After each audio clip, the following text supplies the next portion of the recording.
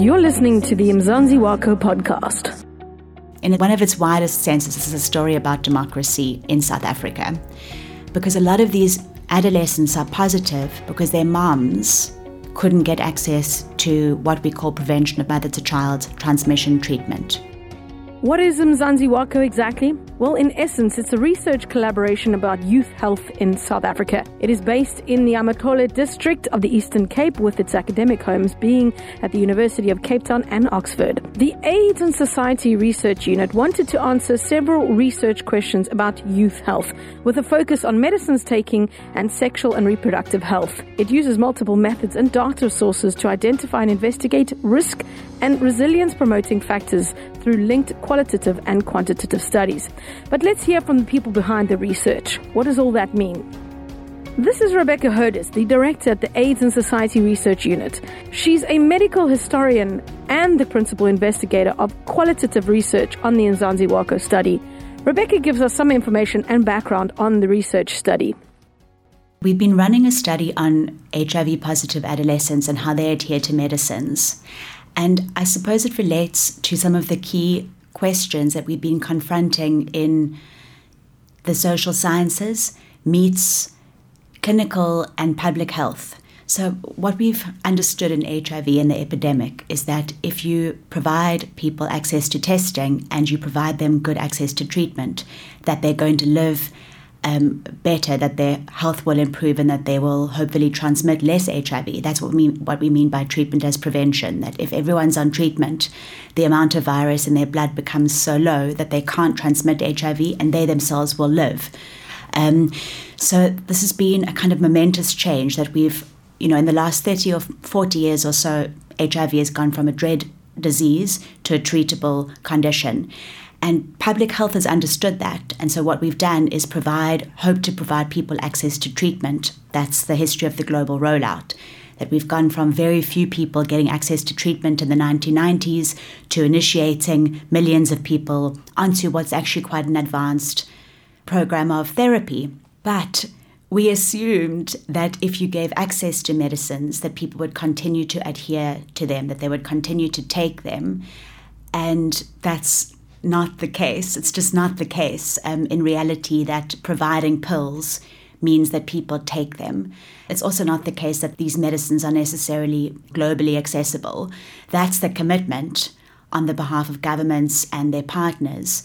But is there a perfect accessibility and a never-ending supply of these drugs in facilities? In very, very few cases is that the case.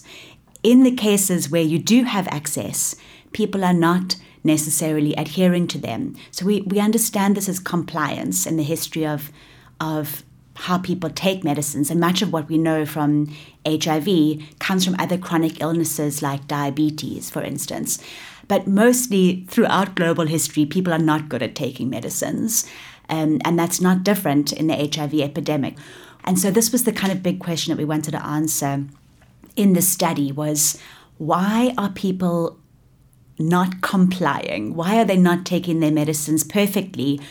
If there's access to pills, why are HIV transmission rates still remaining quite high, especially among adolescents, right? So we started to understand that adolescents are not being served as they should be, that their mortality is worse, they're dying of AIDS. They're not doing as well as other adult populations, right? And so there's a question there partly about adherence. So why are people's behaviors not perfect? And then there's a question about why we are alarmed by this. And so there is a story that we hold on to, which is about a cuneiform plaque. Cuneiform is a very ancient form of human script. So we're going back 5,000 years here. And there's a kind of idiom about this piece of script. I'm sure it's not historically accurate, maybe in all of its senses, but this is what we understand as one of the oldest pieces of human script that we have, right? And what's remarkable about it is that it's not necessarily bureaucratic, doesn't have to do with government, and it's not religious. It doesn't have to do with, the church or a religious movement. It's just an idiom about what humans are like.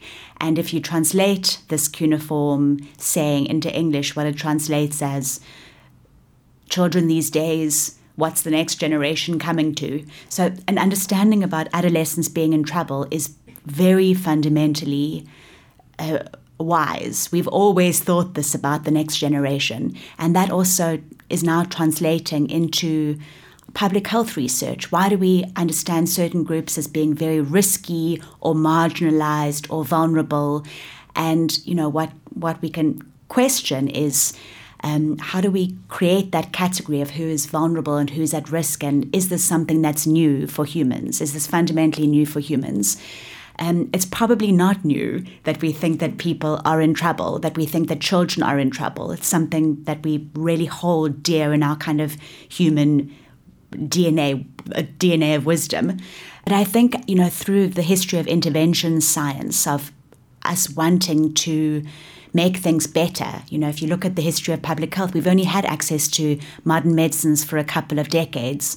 It was only really in the 30s and 40s that antibiotics began to make a big difference in people's health. And with the HIV epidemic, we've moved forward very quickly to say a virus should be treatable. We've developed quite advanced tertiary medicines, and now we believe it should also be publicly accessible. And if people are accessing it, they should also be able to take it. So this is something that's really, really unique. And I think we lose sight of how particularly unique this is in human history. So that, in a kind of broad historical sense, is what the project is about. But is this just a historical project? It's a social science study that uses a variety of different methods to look at how adolescents, HIV-positive adolescents, take their medicines, why they don't take them, and how they practice sexual health. So together with a colleague of mine, she works in the Department of Social Policy and Intervention at Oxford, and we met each other during our doctorates there. I was working in the history of medicine and writing especially on HIV in the media. And Lucy was working on a project called the Young Carers Study, which was about orphanhood and how children in circumstances of very significant paternal or maternal or both parental loss were looking after their own family members and living. And our paths crossed, and we began to kind of think together, and then slowly, I suppose, really after hours, work together slowly. And then we won a grant combining a series of funds from the International AIDS Society and from the Nuffield Foundation. And we began to formulate these questions about adherence to antiretrovirals among adolescents in South Africa. And we say it's the largest study of its kind, mostly because a lot of this work traditionally it happens within facilities. Our study is not based primarily in clinics. It started there because the data that we use is also captured by certain public health registers. But most of what we do in terms of interviews and speaking to adolescents, their caregivers, their parents, their teachers, lovers, friends, the whole lot, happens in their own homes. And so that was part of, what we initially sat with. How are we going to get the most honest, authentic, real-world accounts of how adolescents are taking their medicines? And what Lucy says is that it's like doing a study on truancy at school. If you want to find out why people are bunking, don't go to the classrooms. That's not where the bunkers are. If you want to do a study on how adolescents are taking medicines or not taking them, don't go and sit in a pharmacy at a public healthcare facility. They ain't there, right? They're gallivanting around shebeens or hanging out in their own homes in what we've come to term free zones, where they're their own authorities, or they have some adult authority, but what are adolescents doing? They're becoming grown-ups. They're challenging the bounds of authority. They're transitioning from being children to being something else. And part of that is often, about questioning what adults tell you to do. And who are the adults in some of these teenagers' lives? They're their parents often, or their caregivers. Within the Mzansi study, there is quite substantial parental death because many of our participants' parents have died of AIDS. So they might be looked after by an elderly auntie, for instance, or, told what to do by a nurse. And so we've come to look at some of the orthodoxies that they've imbibed, and then how they sit with those and how they resist those or challenge them in the course of the study. And it's what we say in social sciences, it's longitudinal. So rather than being a single snapshot, a particular interview, which will only give you a sense of what someone's like that morning, maybe, or what they can recall maybe in the last couple of weeks or a month. Because the study is very, very long-term, we've been going since late 2012 within different inceptions. We've come to understand how these behaviors can change. So if an adolescent has been told they are HIV positive, will they continue to know that information or their status as they get older? The assumption would be that once you know your status, right, once you know that you're HIV positive, you would always know that. But for instance, in part of the research, we've looked quite a bit at HIV disclosure, right? And the assumption was that once a teenager is informed that they're HIV positive, usually by a nurse or a healthcare worker, they hold onto that knowledge and that they might change their behaviors, but forevermore they understand that they're HIV positive. That's their status, right? Or the kind of mirrored assumption is that if they don't know that they're positive, they will assume that they're negative. But that is a kind of stable understanding or stable belief. What we saw in our focus on disclosure is that actually HIV status understanding is much more transigent, that some adolescents who have been disclosed to, i.e. told you're HIV positive, might start to question that and disbelieve it based on their experiences later and based on a kind of memory or account of piecing together what they know about their mums often or their dads or what they've pieced together about their own behaviors. What do we know about HIV? We know that it's sexually transmitted. That's one of the key lessons that adolescents are taught at school, right? But these are children often who haven't become sexually active. So there's the first orthodoxy about HIV. How can I be HIV positive? I've never had sex, or I've never consented to sex, or I can't remember having sex. Then we started to challenge that. Well, we assume that everyone who knows their status knows it, but that knowledge changes. It changes at different times. Then we thought, okay, well, if an adolescent is on antiretroviral treatment, do they have an assumption that they're positive then?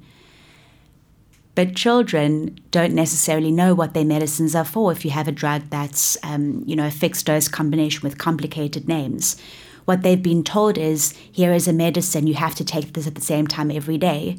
And if you are given that information when you're a child, you might not understand the kind of biomechanics of it. Most of us don't know what is in the medicines that we take chronically.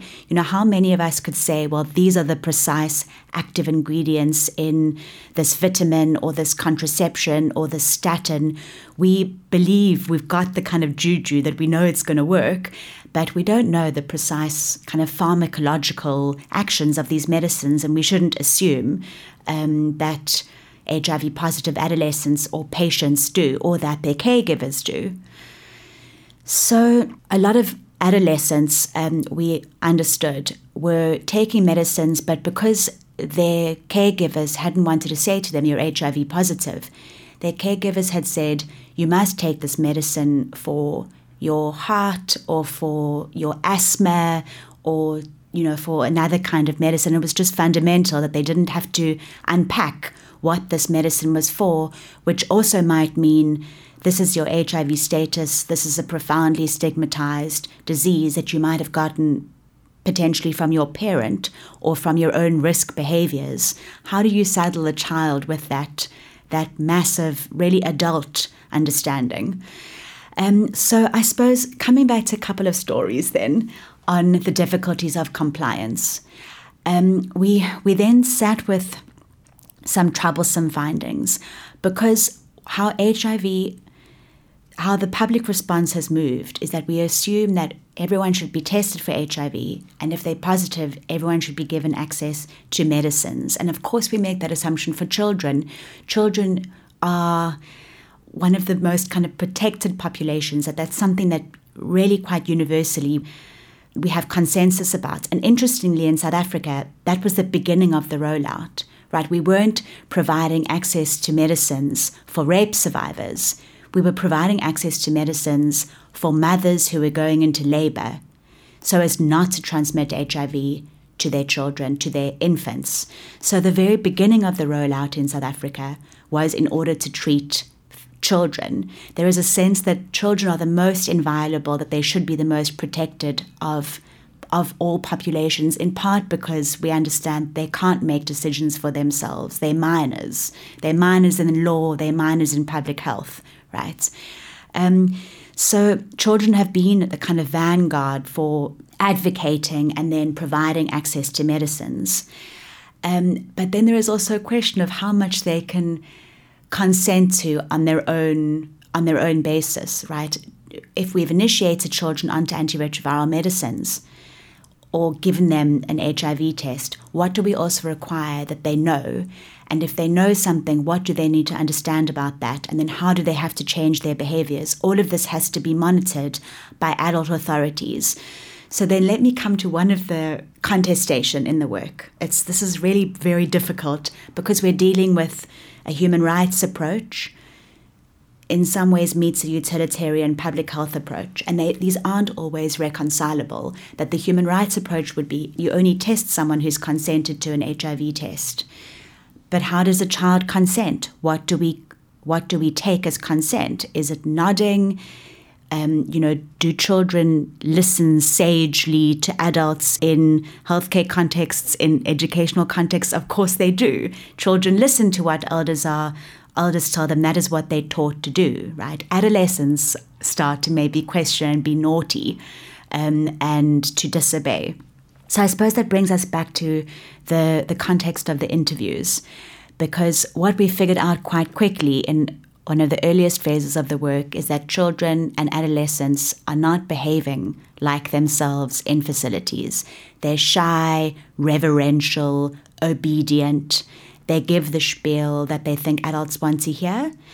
And outside of those environments is when where you get a sense of what people are really doing. And adherence to medicines cannot only happen. You can't only take your HIV medicines in a clinic. You have to take them at home, on the way to school, in a taxi, on the weekend, after the soccer match, at your boyfriend's house, while watching TV, on your phone. You have to be able to take medicines in the most ordinary, banal ways. A lot of these adolescents are positive because their moms couldn't get access to what we call prevention of mother-to-child transmission treatment. Rebecca says that in one of its widest senses, this is a story about democracy in South Africa. A lot of these adolescents are positive because their moms couldn't get access to what we call prevention of mother-to-child transmission treatment.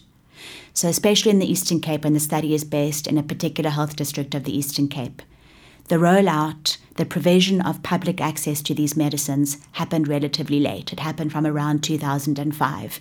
In the Western Cape, where healthcare services were better and where certain government authorities had assistance from organizations like Médecins Sans Frontières, or were able to get assistance of overseas organizations or universities and researchers. They provided access to these medicines from the late 1990s. But because of the delays in the antiretroviral treatment rollout, and those are profoundly political, as well as, quite banal, to do with health financing and enacting and providing these services, it was only really from about 2005 that these medicines became available publicly for mothers in labor to prevent transmission of HIV to their children. And this is also a real question. We say prevention of mother-to-child transmission. We don't speak of prevention of parent-to-child transmission. We're already saying that the vector of HIV is the mother, right? There's a real weight that's added to that, and we must also question that. Why do we regard mothers as the kind of principal source of HIV transmission? We know that HIV transmission doesn't happen in isolation. We have to regard this as a social, just the word transmission, it is something that's transmitted and shared. So in this kind of story about democracy, because of the delays and the obstructionism towards the provision of treatment that we saw under the Mbeki presidency, these children became positive that their mothers couldn't access the medicines and that they were born HIV positive. But usually, children who are born with HIV live well for a number of years, but do eventually get an opportunistic infection and their immune systems weaken, and they will go on to develop AIDS and die of AIDS unless they're given an effective treatment intervention. So we saw a cohort of children becoming positive, right? Many cohorts, many hundreds of thousands of children the world over. In this particular context of post-apartheid South Africa, we saw children becoming HIV positive because their mothers couldn't prevent it, because they couldn't access the medicines in the public health sector, but they are still alive, living with HIV because they could themselves later access the medicines. And not only them, their caregivers could champion that access, and so could their healthcare workers. So we speak about this kind of triumvirate of healthcare access that, of course, an adolescent herself has to be able to take the medicines, but she's likely also got certain proxies and certain support from a caregiver, be that a parent or someone else, or a healthcare worker.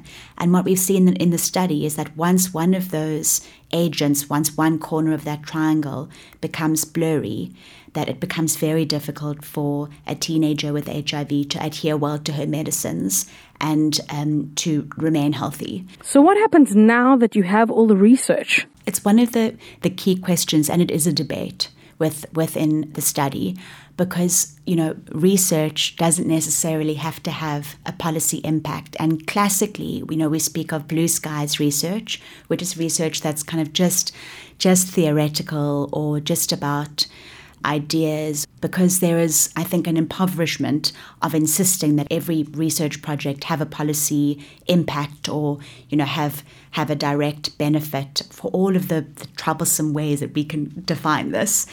That said, it is a very firm commitment of the study, and there are some ways that our research has impacted policy. So if I could speak about one.